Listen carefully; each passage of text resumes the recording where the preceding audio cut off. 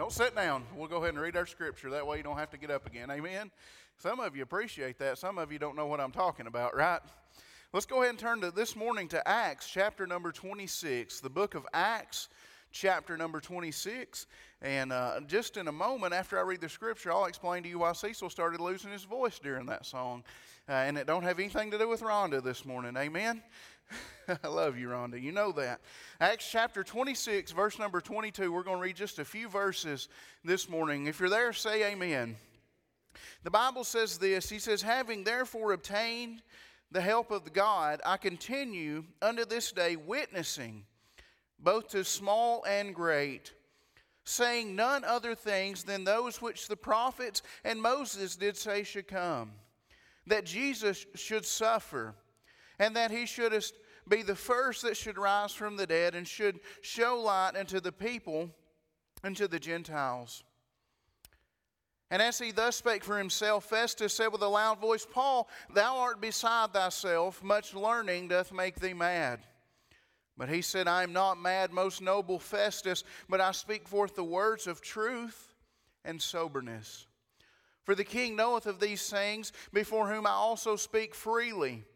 For I am persuaded that none of these things are hidden from him, for this thing was not done in a corner. King Agrippa, believest thou the prophets? I know that thou believest.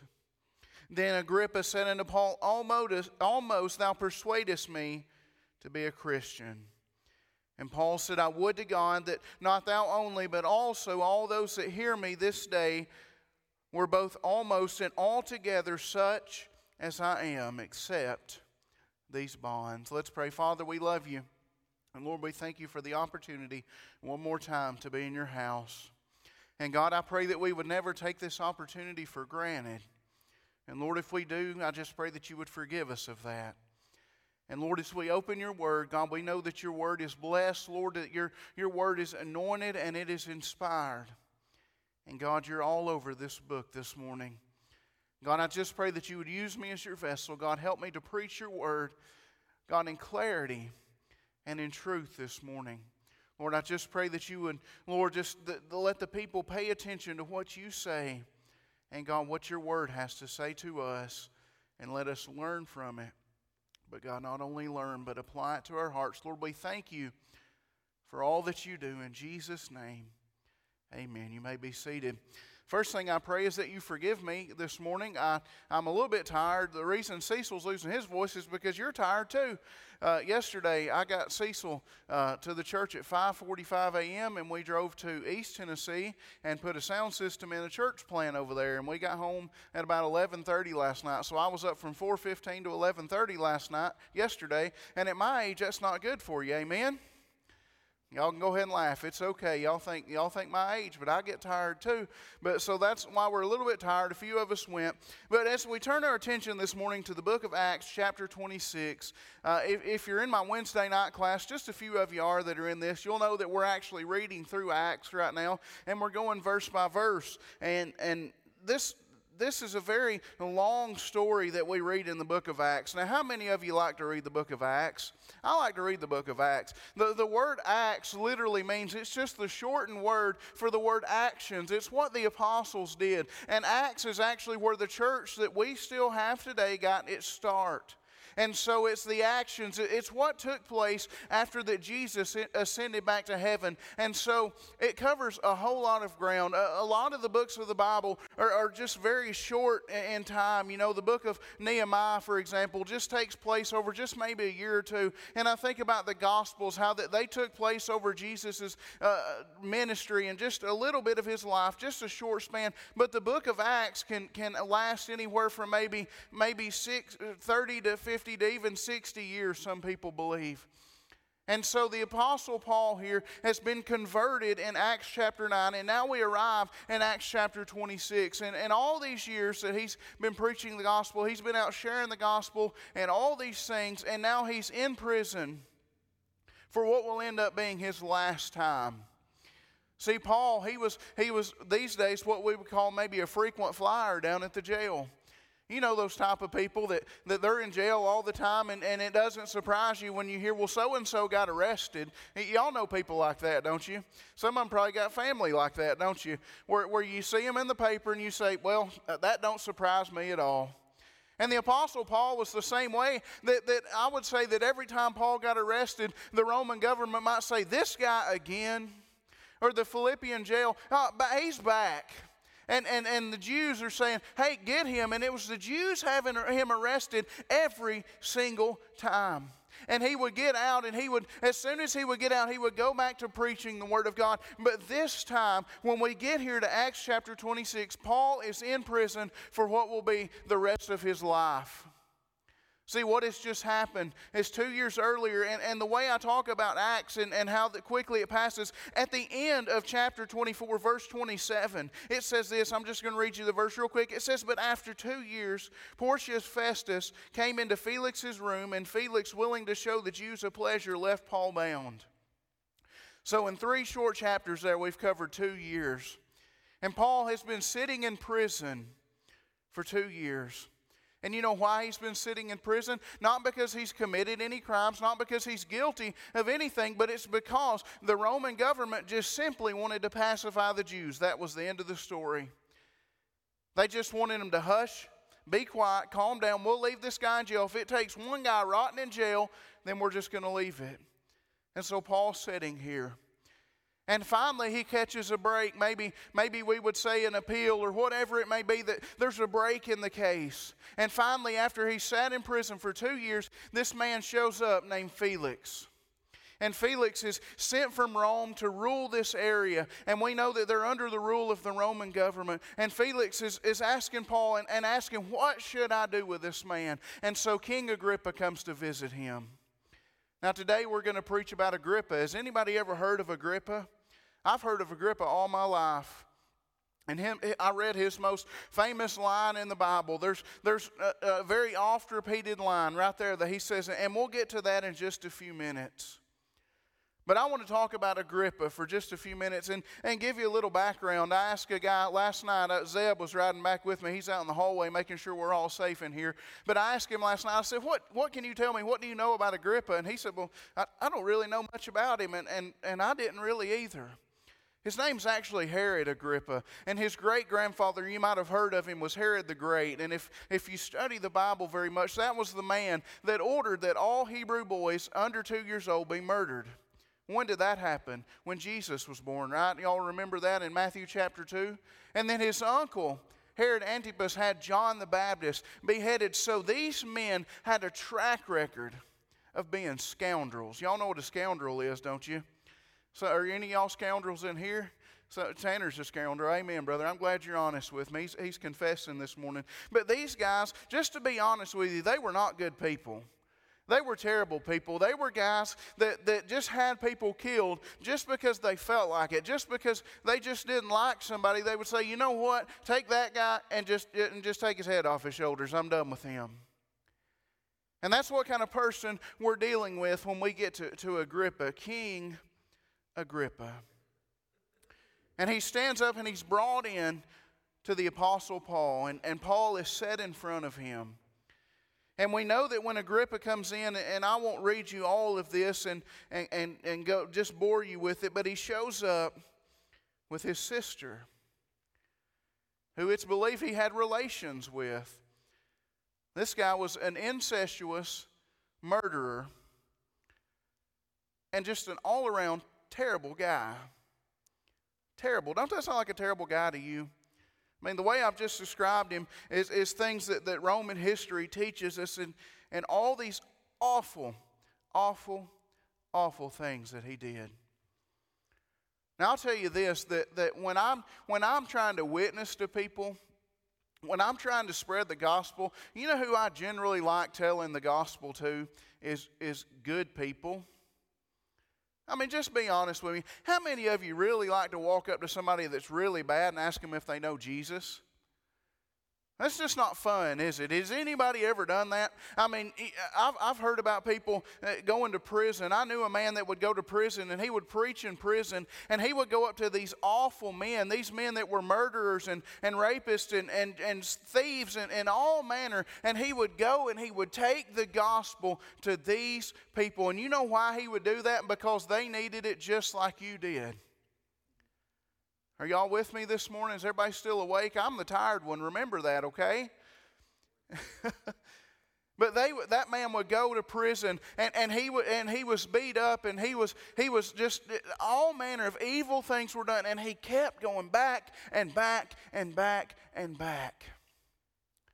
And the Apostle Paul was the same way. I don't know about you, but in some situations, I just don't have a whole lot of willpower to me. You know, sometimes I'm just quick. I'm one of those guys that I get frustrated easily. Now, I know y'all don't believe that, and it's just hard to say a preacher gets frustrated. But I'm one of those guys when something doesn't go right that a lot of times I'll just be like, you know what, I'm done with it. Anybody do that? And I might have had that attitude. You know, if I had been in prison 3 times already, in prison for my 4th time like the Apostle Paul, by now I would probably be saying, God, why do I have to keep coming back here? Why do I keep getting in these situations?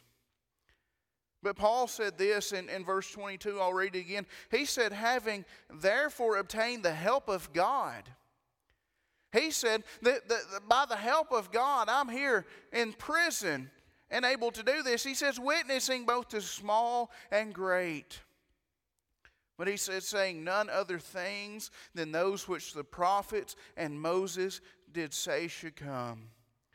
That Christ should suffer, and that he should be the first to rise from the dead and show light unto the people and the Gentiles. Paul has just given his conversion experience in the previous verses 12 through 18, and he's told Agrippa how that he was on the road to Damascus and how that God had come down and he had done this great thing to convince the Apostle Paul that he should be saved. And he preaches Jesus to this man Agrippa.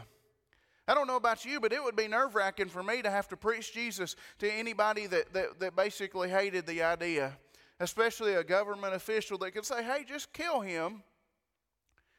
But Paul had appealed to Caesar. And we read on down, and Agrippa says this.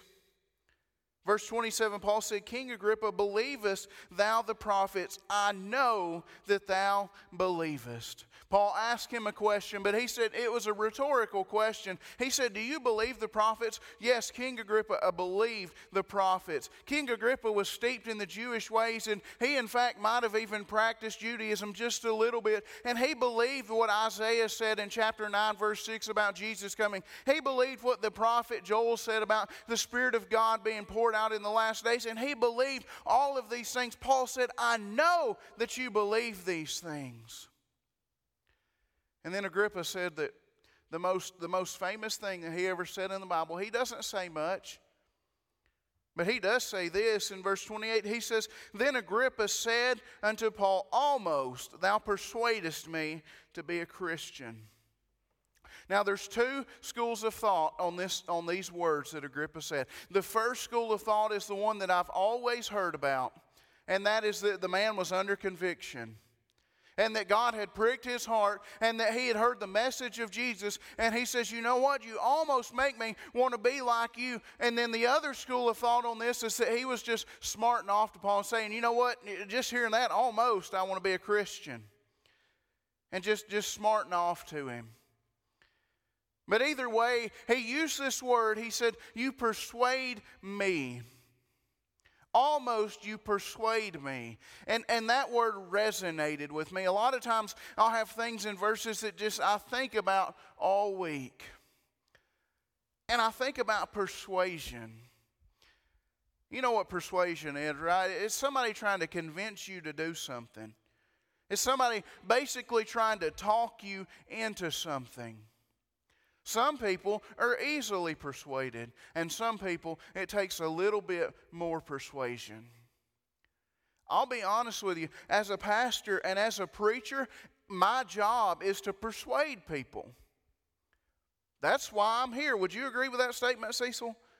I stand up here and I open the Word of God and I try to give you truths from the Word of God and persuade you to believe in Jesus. Persuade you that sin is wrong and that God is right. Persuade you that you should live in the right fashion. And then I think about all the other things that we're persuaded to. You know who's a good persuader? And it's not one particular, but it's a group of people, or at least they try to be. And y'all are going to laugh when I say this. How many of you have ever dealt with a used car salesman? Anybody ever dealt with a used car salesman? Now, I'll be honest with you, I don't ever go to the new car salesman. I can't afford them things. I go to the used car salesman. And I'll go to them, and those guys will try everything in the world to try to get you to buy their car, won't they? I mean, to the point that sometimes it's just tacky what they'll do and what they'll say. And I don't know about you, but just sometimes I can't stand those guys. If anybody in here's ever sold used cars, I am sorry, okay? But I'll just be honest with you. I do not like dealing with used car salesmen. Do you? But they will try every single tactic in the world to get you to buy their product. They'll try things like convincing you that your car could break down at any minute. My goodness, I can't believe you're driving that car. You should drive this one over here because our mechanic inspected it, and it's a good car, and your car might break down, but you know what? We want your car. Don't worry. We'll take it off your hands. Now, we're only going to give you half the value, but we'll take it from you, and we're really doing you a favor. You know, you ever heard a used car salesman say that they're doing you a favor?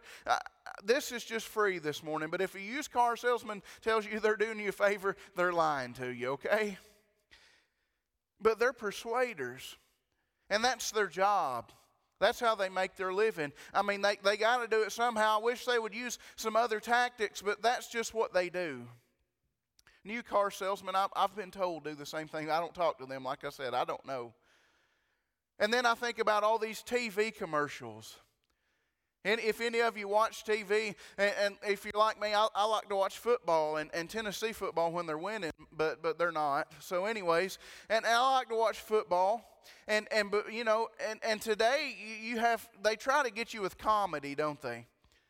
You turn on the TV commercials, and they try to tell you funny things, and they try to make you laugh. And I laugh at all these commercials, these insurance commercials, and they're so stupid that they're funny, but yet at the end of the day, you know what they're trying to do? They're just trying to persuade you. And they've got 30 seconds with you. You realize that? That people will go out and spend thousands of dollars on these products that they're selling because somebody was on a screen for 30 seconds and convinced them that they needed it. Am I right or am I wrong? You know why those people can do that so good? Because they practice it. You know, it's not their first rodeo. When they get on TV, they have a plan on what they've got to say. And one of the things about persuasion, and I've already alluded to it talking about car salesmen, is the thing about persuasion is you always have to make somebody realize that they have a need. Whatever it is, they've got a need. It may be a car. You need a car. It may be you need a new mattress. You know, those purple mattresses that they sell. Y'all have seen the commercials where they drop the guy with the eggs on his back, right? Some of y'all have seen those. You need a new mattress because your back is killing you. That's what they say, right? Is your back hurting? Everybody's back's hurting, okay? And that purple mattress is not going to fix it. Amen? It's funny, but it's the truth. I promise this is going to go back to this. But they're trying to tell you, hey, this is what you need. Well, you've got asthma. You've got diabetes. You need this medicine. Go ask your doctor about it. I know the side effect list is this long, but this is what you need. And they try to push it and push it and push it. Those used car salesmen, man, they'll get high pressure with you, won't they? If you leave today without this car, we can't offer you this deal again.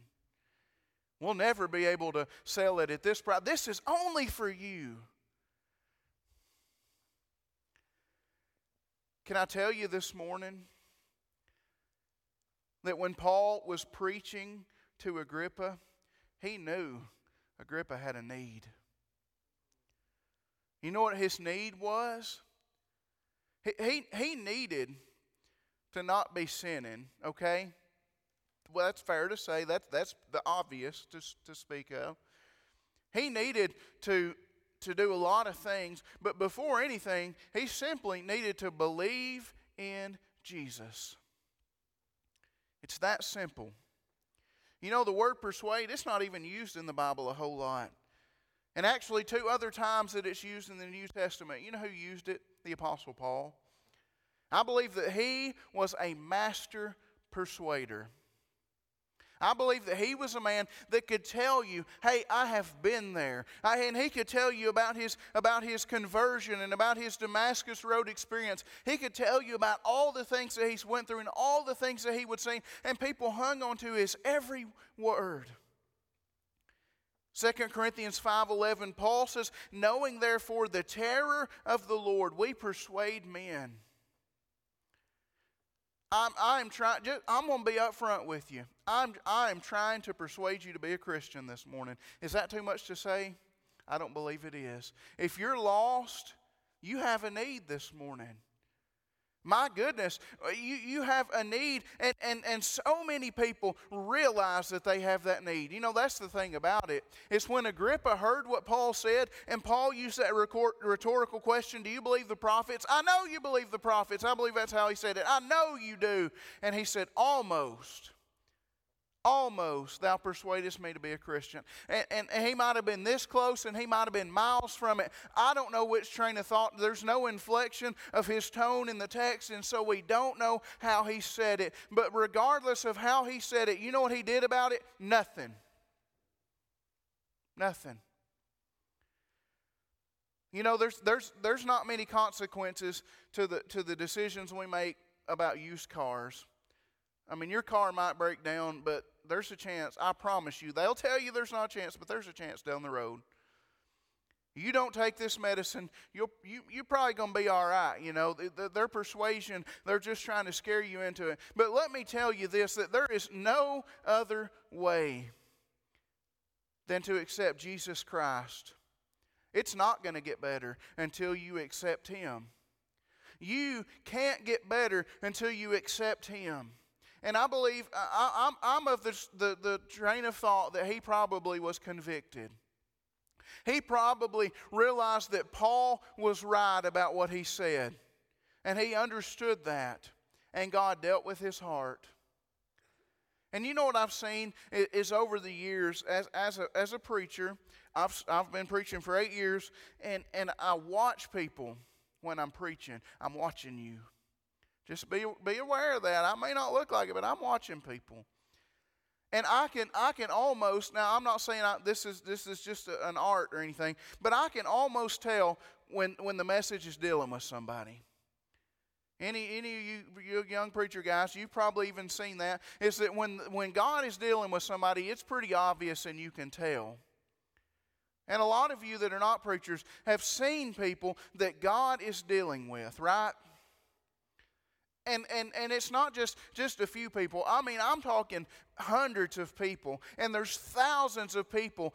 Did you know that people, despite what the media says, and despite what is portrayed in the world, there's a lot of people in church this morning across America. It may not be where we want it, but there's still people going to church. Can you say amen for that? I'm glad about that. And I'll also tell you that not all those people are saved, that some of them are even lost. And that everywhere across, not only America, but even across the world, they're preaching. Somebody is standing preaching the gospel. Somewhere, somebody is preaching the gospel. And they may be preaching the same text. They may be on the other side of the Bible. But regardless, as long as they're preaching the gospel, and as long as they're preaching Jesus crucified and risen again and coming, they're on the right track. And so many people are hearing the gospel this morning. And that is so wonderful. And now that we've gotten into the technology age and the digital age, and even we did back in March when this whole thing hit and it forced us to buy a camera, I say praise the Lord for that. You know why? Because people are watching our church services. People are watching other church services, and some of those people, if it's just 2 or 3, are hearing the gospel. What an opportunity that is. I say praise the Lord that the gospel still goes out. It goes out, and as a preacher, one of my objectives when I preach every Sunday is I'm going to put the gospel in my sermon. That's just the end of it. I'm going to tell you about Jesus every week. I may go to the Old Testament and preach David or preach a story about Samuel or just whoever it is that I've preached here lately. But at the end of the day, I'm pointing towards God, and I'm pointing toward His crucified Son that shed His blood. Thousands upon thousands of people hear the gospel. But how many are actually persuaded? A hard question. I hate to ask this in a Sunday morning service, but when's the last time we saw somebody at this church come to the altar and accept Jesus? I mean, I'm not trying to be rude. I'm just. Zeb told me yesterday. He said, "You know what I like about you as a pastor?" He said, "You're real." I said, "I don't have time to be anything else. I'm just being blunt with you this morning." When's the last time somebody got saved in this church? When's the last time you led somebody to Jesus personally? When's the last time I led somebody to Jesus personally? Is it because they're not hearing the gospel? No, it's not that. And I'm not trying to throw off on Christians and be mean to people. That's not my objective this morning. What I'm telling you is that it's the ball's in their court and it is their decision. And you know what we're running into? Is that people are getting more hard-hearted. And I don't want to say this in the wrong way, and I hope it doesn't come out wrong, but I think that people hear the Bible so much that they just get callous to it. They almost, for lack of a better word, they almost build an immunity to hearing the gospel. You know, people come to church a lot that are lost here. You may be here this morning, and I don't know who this message is for. This message is to lost people. I'll tell you who it's to.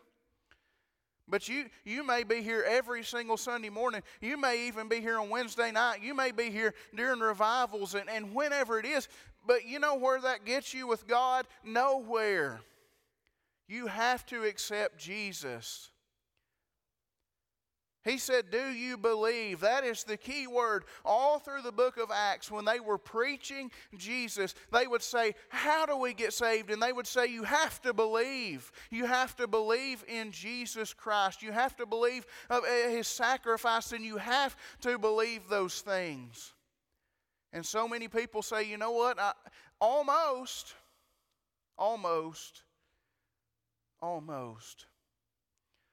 But you know, I like to talk about my mom, and one thing that she used to tell me is I would say something, and I would say, "Well, I almost did it. I almost did this, or I almost did that." Good things even, you know. You were supposed to do this. "Well, I almost did." And she would say these words. She would say, "Well, almost don't get it. Almost don't get it. Almost won't do it." You know, there's a cliche, and some of you understand this and some of you don't. But somebody said one time, you know where almost counts? And horseshoes and hand grenades. That's the two places that almost will get it. If you just get close enough, then it'll be okay. But see, with God and with accepting Jesus, it's not that you were almost there, and it's not that you thought about it. It is that you went through with it, and you actually accepted Him and believed in Him. That's what gets you to heaven. That is what gets you eternal life. And Agrippa said, "Almost thou persuadest me to be a Christian." Paul said in verse 29, "I would to God that not only thou, but also all that are here this day were almost and altogether such as I am. He said, I wish you could experience what I experience, except for being in prison. He said, I wouldn't wish that on my worst enemy. And as a Christian this morning, I would love for lost people to be able to experience what the true blessing of God is. You know, the true blessing of God, it's not material things, it's not monetary things, it's not God, you don't get saved and God starts writing you checks. I mean, that'd be great, wouldn't it? You get a check in the mail every month. Hey, here's your check for being a Christian. I think if it was like that, there'd be more Christians. Don't you think so? But see, God's blessings come in different ways. God's blessings come in ways that can't even be explained sometimes. God's blessings just come, and in your darkest, worst hours, God will bless you. And people don't understand that because they don't have that relationship. Some of them almost do. You know, going to church and reading your Bible and all that's almost good enough. But it's not. That won't get you there. And I hope you understand that this morning. If you're lost, no doubt, I have no doubt in my mind that if somebody's lost here this morning, that they've almost got saved several times. I've heard stories, people have told me, before I got saved, God dealt with me for years and years and years and years and years. You've heard of those people, right? In fact, some of you are here this morning. That God dealt with you since you were a kid or a teenager or a middle-aged person and you didn't get it saved till you were old or whatever it was. And for all those years, you almost did it, but you finally gave in one day. And I hear people say the same thing over and over again. Why did I wait so long? What took me so long? Why didn't I do this earlier? Well, you have the opportunity to do it now. Amen? Paul said, Agrippa, do you believe? He said, I believe the prophets. I know that you believe the prophets. And then he said, and I'm almost persuaded. Brother Cecil, let's pray. Father, we love you. And Lord, we thank you for your wonderful word. And God, we thank you that you had a man named Paul that you called to preach. And he himself was a wicked man that had to be persuaded on the road to Damascus. God, you persuaded so many people. And Lord, I just pray that this morning, God, that somebody would be persuaded. Lord, that somebody would realize what their need really is, and that is to accept you as their Savior. Lord, that their need is not material wealth, it's not the things of this world, but God, somebody needs to realize and needs to nail it down and accept the fact that they need you. God, I hope that somebody would realize that this morning and that somebody would change their mind from almost being persuaded to being fully persuaded, to accepting you as their Savior. God, we trust you that you're still saving. God, we know that you are because you haven't came back for the church yet. And God, your Holy Spirit is still dealing with people. God, and we thank you for that. Lord, as a Christian, I thank you for the opportunity to still be able to preach the gospel in these uncertain days. God, I just pray that somebody would give in and give up and come and be saved. Lord, we thank you and we praise you. In Jesus' name, amen.